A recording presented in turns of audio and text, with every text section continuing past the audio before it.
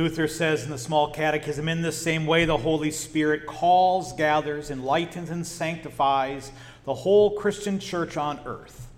This is most certainly true. In the name of Jesus we pray. Amen. As we wrap up our working today through the Apostles' Creed, there is a term I really think you all need to know, a term that is truly at the heart of everything, of which colors Lutheranism. And that is the term extra nos. Now I know, here I am giving you another Latin term, even though I don't know Latin myself, to try to remember. But I believe in you. I know you can do it. Extra nos. Extra spelled extra, nos spelled N-O-S. Extra nos. The English translation of this is outside of me, outside of us. And it's a term that places before us the actual and full work of everything that we have seen in the creed that our triune God is doing amongst us.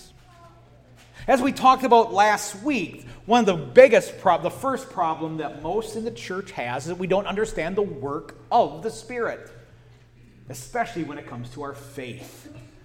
Too many, we think our faith is our work. God does most of the work, but at least we got to do at least a little bit, even if it's only 1%. And so we have to let Jesus into our hearts. We have to make Jesus our Lord and Savior. And that's false, as we know. We are dead in our sins and our trespasses. That's what Paul says. And so the Holy Spirit calls, gathers, enlightens, and sanctifies, Luther says. And this continues also then in the way that many people view the work of the church or of Christianity in general. And I've made this point in the past that I don't think we should call Christianity a religion. Because religions, whatever they are, wherever they are, always demand the same, that you have to do something for and to the deity if you want their pleasure. And that is whether it's sacrifices of goods, lives who are devoted, or even your prayers that are offered up. Now, I'm not saying any of those things are not wrong in and of themselves, and certainly Christianity encourages such among its adherents. But the difference lies in the rationale. And this is why I advance that Christianity isn't a religion. It, as Luke tells us, it was first called the way. And for the reason, you see, the church would offer up our sacrifice, our prayers, or even give and devote our lives to God, isn't from this idea that from such things will we get something from Him. But the reason we do this is because we know and understand that we've already been given everything from our God. And such is simply a response to God's first actions towards us. This is what mercy is all about. This is why we talk about grace so much. That everything we receive from God is not a reward for our efforts, but is a total and complete gift from Him. This is what the phrase extra nos is talking about. This is why it's essential. We should memorize this, because it defines that everything of what the Bible speaks of being the work and the will of God for us and to us. It's the way that God works to save and redeem us. This is the means by which He assures that the redemption that Christ wrought on Calvary is administered to us. It's imputed. It's put into us. Extra nos. It comes from the outside in. Christianity is not from the inside out. It comes into the ears and then goes in. It's wholly and completely a grace that flows from God's first steadfast love and mercy towards us. And so as we end here our work of the Apostles' Creed, and especially the Holy Spirit today, this is how we see His work, extra nos, towards us. And when Luther simply took and looked at what does the Apostles' Creed as well as the Nicene Creed say, we notice that he doesn't do what lots of world tries to do. He didn't try to speak of God in an existential way. He didn't try to peer into his divine majesty. No, the Luther simply went to where the Creed says that if you want to know the Holy Spirit, this is how you know him. And where is that? The church, Luther says. That in the church is where the Holy Spirit is at work, giving her the work of Christ. This is precisely what we heard Jesus say would be the Spirit's work last week in John 15. And we need to know that where we can truthfully and firmly find the Holy Spirit is because, as Luther points out in the large catechism, as Scripture speaks of, there's lots of spirits in this world. There's the human spirit. There are evil spirits. And unless we know that what is being said by God is from God, we can't place our hopes in it. And so the Holy Spirit has promised to be found in one place only. And that's the church, through the Word and the sacraments. And so the work of the Spirit, because the work of the Spirit is to do, as Luther says, what his name is, making us holy. And it's only in the church where such holiness is given, because in the church, everything relates and revolves around the work of the Son. That's what we learn in the second article. As Luther points out, we outside of in ourselves, we are lost and condemned creatures. We are held in bondage to sin, death, and the power of the devil. We are dead, both physically, or both spiritually, and we're catching up to that physically. And so if we want to have life, if we want to have forgiveness, there is nothing that we can do. It must come from outside of us, extra nos. It must be bestowed and given to us purely according to grace, the free bestowal of mercy. Because if we have what we offer up to God, it's nothing but sin. And so Luther asks in the large catechism, how does then the Holy Spirit accomplish his work? His answer is by the Christian church, in the forgiveness of sins found in the resurrection of the body and the promise of life everlasting. You notice what he does there. We are saved, we are forgiven, we are redeemed, we are made holy, saints, according simply to the work of God, doing it according to his will. And such will be only found done where he has promised to be found.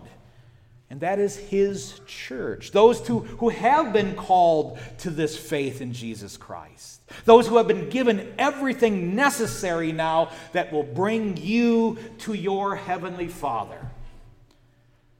And so Luther preaches this. The confessions teach this. It is, as Stephen Paulson describes it, that the Holy Spirit does not moonlight in any other job than to witness, show, and drive everything in the universe to Christ. In your bulletin, I gave you a quote from a professor at Fort Wayne that says the exact same thing. He's like a stagehand, he says. The Holy Spirit doesn't want you to look at him, because the Holy Spirit is pointing you to the Son. And so the first thing, how this is accomplished, is by you being gathered into the communion of saints, the Creed says. This is shorthand for what we said in the Nicene Creed. You are the one holy Christian and apostolic church. For a communion is simply a gathering. It's a fellowship of like-minded individuals. And saints, well, saints aren't the people who do extra special things. Saints are simply those who have been forgiven by Christ in the death and resurrection of the Savior. You are a saint, you see. I know you don't look like it. You don't sound like it half the time, but you are. In your ears, in your faith, you now are completely holy to God. I had a thought, I brought this up in Bible study this last week, and it just popped in my head. Jesus is seated where? At the right hand of the Father. And so Jesus says, in the end, right, God's going to separate the sheep and the goats, right? And the goats go to which side? Left. Sheep to the right side. Well, the reason you are a sheep on the right side is because when the Father turns to look at you, who does he see? The Son, who is sitting right there. And he sees you, he views you through the Son's nailed, scarred hands. And says, hey, you are forgiven. These are the saints. This is why when he looks at the left, they're goats, because he looks at them only in his wrath. That's the work of the Spirit. And we see this immediately in Acts chapter 2, that this takes place right after Pentecost Day. And so Luke lays out what happens when the Holy Spirit is given. The church is gathered. As I said in confirmation last week, boy, what a sermon. 3,000 people are converted in one day. And I say, well, I do a sermon, 3,000 people leave, I think, half the time. So. There was one confirmation kid that said, yeah. He's not here today. And so what is that one thing Luke says they all held in common? It wasn't their possessions, as though this was some sort of early form of communism. That's hogwash. What they held in common was their faith. It was their believing unto Jesus Christ as their Lord and Savior. That's what had united them. And so verse 42 then shows us, what did this communion of new saints do? Well, it was the church. This is the divine service. Preaching, gathering, Lord's Supper, and prayers. It's what we do on a Sunday morning. A little bit expanded by after 2,000 years, but the essence is there. That's what makes you into the bride of Christ, you see. And so you are a saint, you see, because you're in this church, you are receiving the work of Christ in this communion. And what is this work? Well, part 2 is the second thing of the Apostles' Creed. You receive now the forgiveness of your sins in this church. In the book of Hebrews, we believe this is actually an old sermon, probably written before 70 AD. But it's a preacher preaching to a congregation of people like you. And what he does to show is, in a very kind of a difficult way, that Jesus is the fulfillment and the fulfiller of the Old Testament sacrificial system. And so by chapter 10 here, he is laying out, what did Jesus achieve on Calvary? Well, it's the assurance, he says, that all who believe, all who are gathered together by the Holy Spirit, can draw now near to the Father, and you can do so with confidence, because your hearts have been sprinkled clean with pure water. Reference to baptism, obviously. And what does your baptism do? As Paul says in Romans 6, it unites you into Christ's very death and resurrection. And so you now are pure, you are clean, you are holy extra nos, outside of yourselves.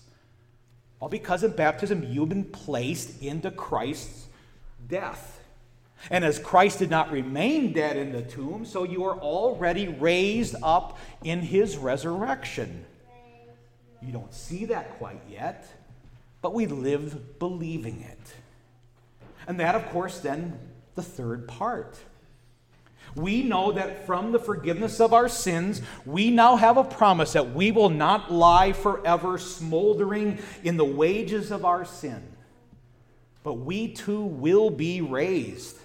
Not maybe, not perhaps, not if we're lucky, not if we're good enough. We will be raised in the body on the last day.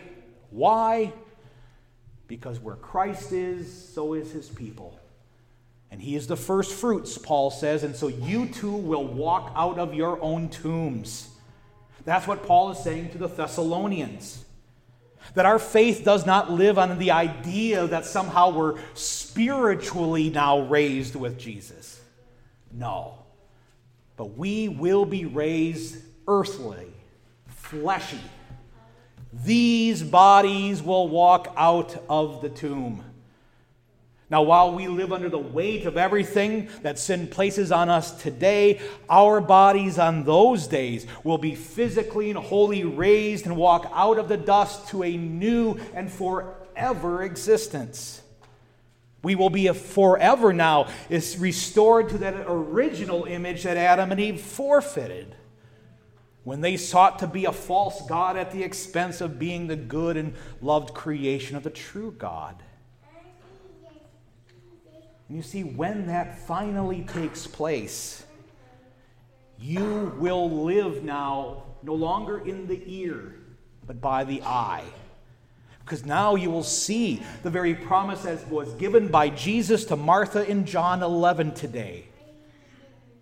And so even though you will die if Jesus continues to tarry his return, and we die still today because even though we are redeemed, we are still accountable to our sin.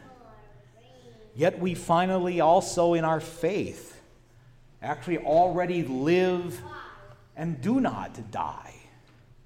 That's what Easter Sunday is really all about, you see.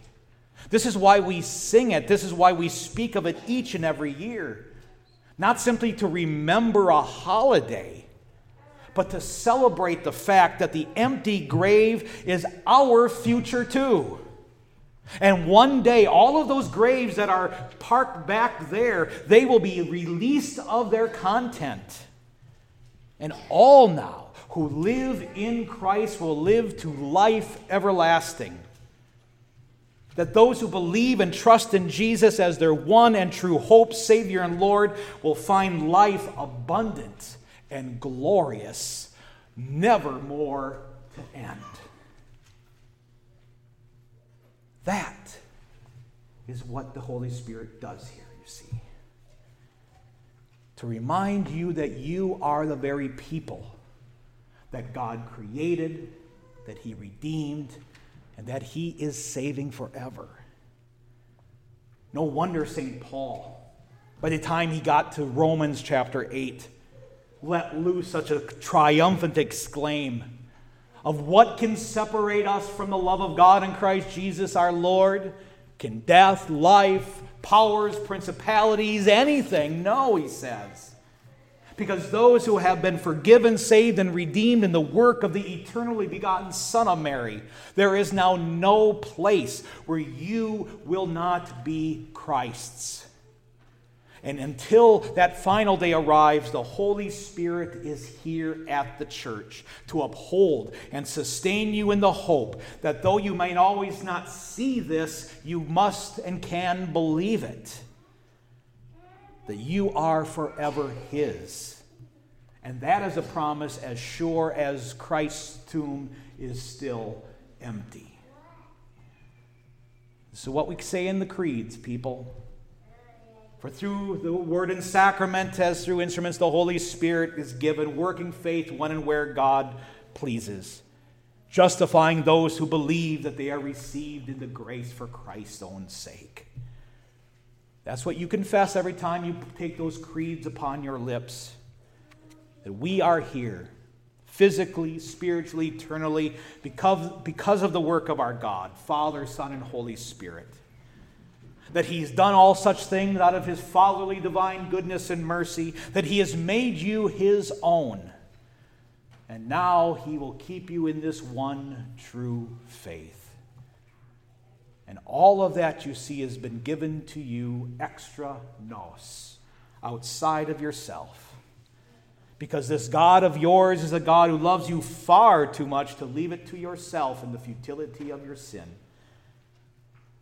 And so the very words that Luther uses to end all three of the articles is a phrase that really should be on our lips. Maybe we should put it above our altar, huh? Because every time our Lord and God gives us himself, we know that we have this promise, that it is most certainly true, because this God is working for you. And thus you can now live and die in that hope. Glory be to this God alone. Amen.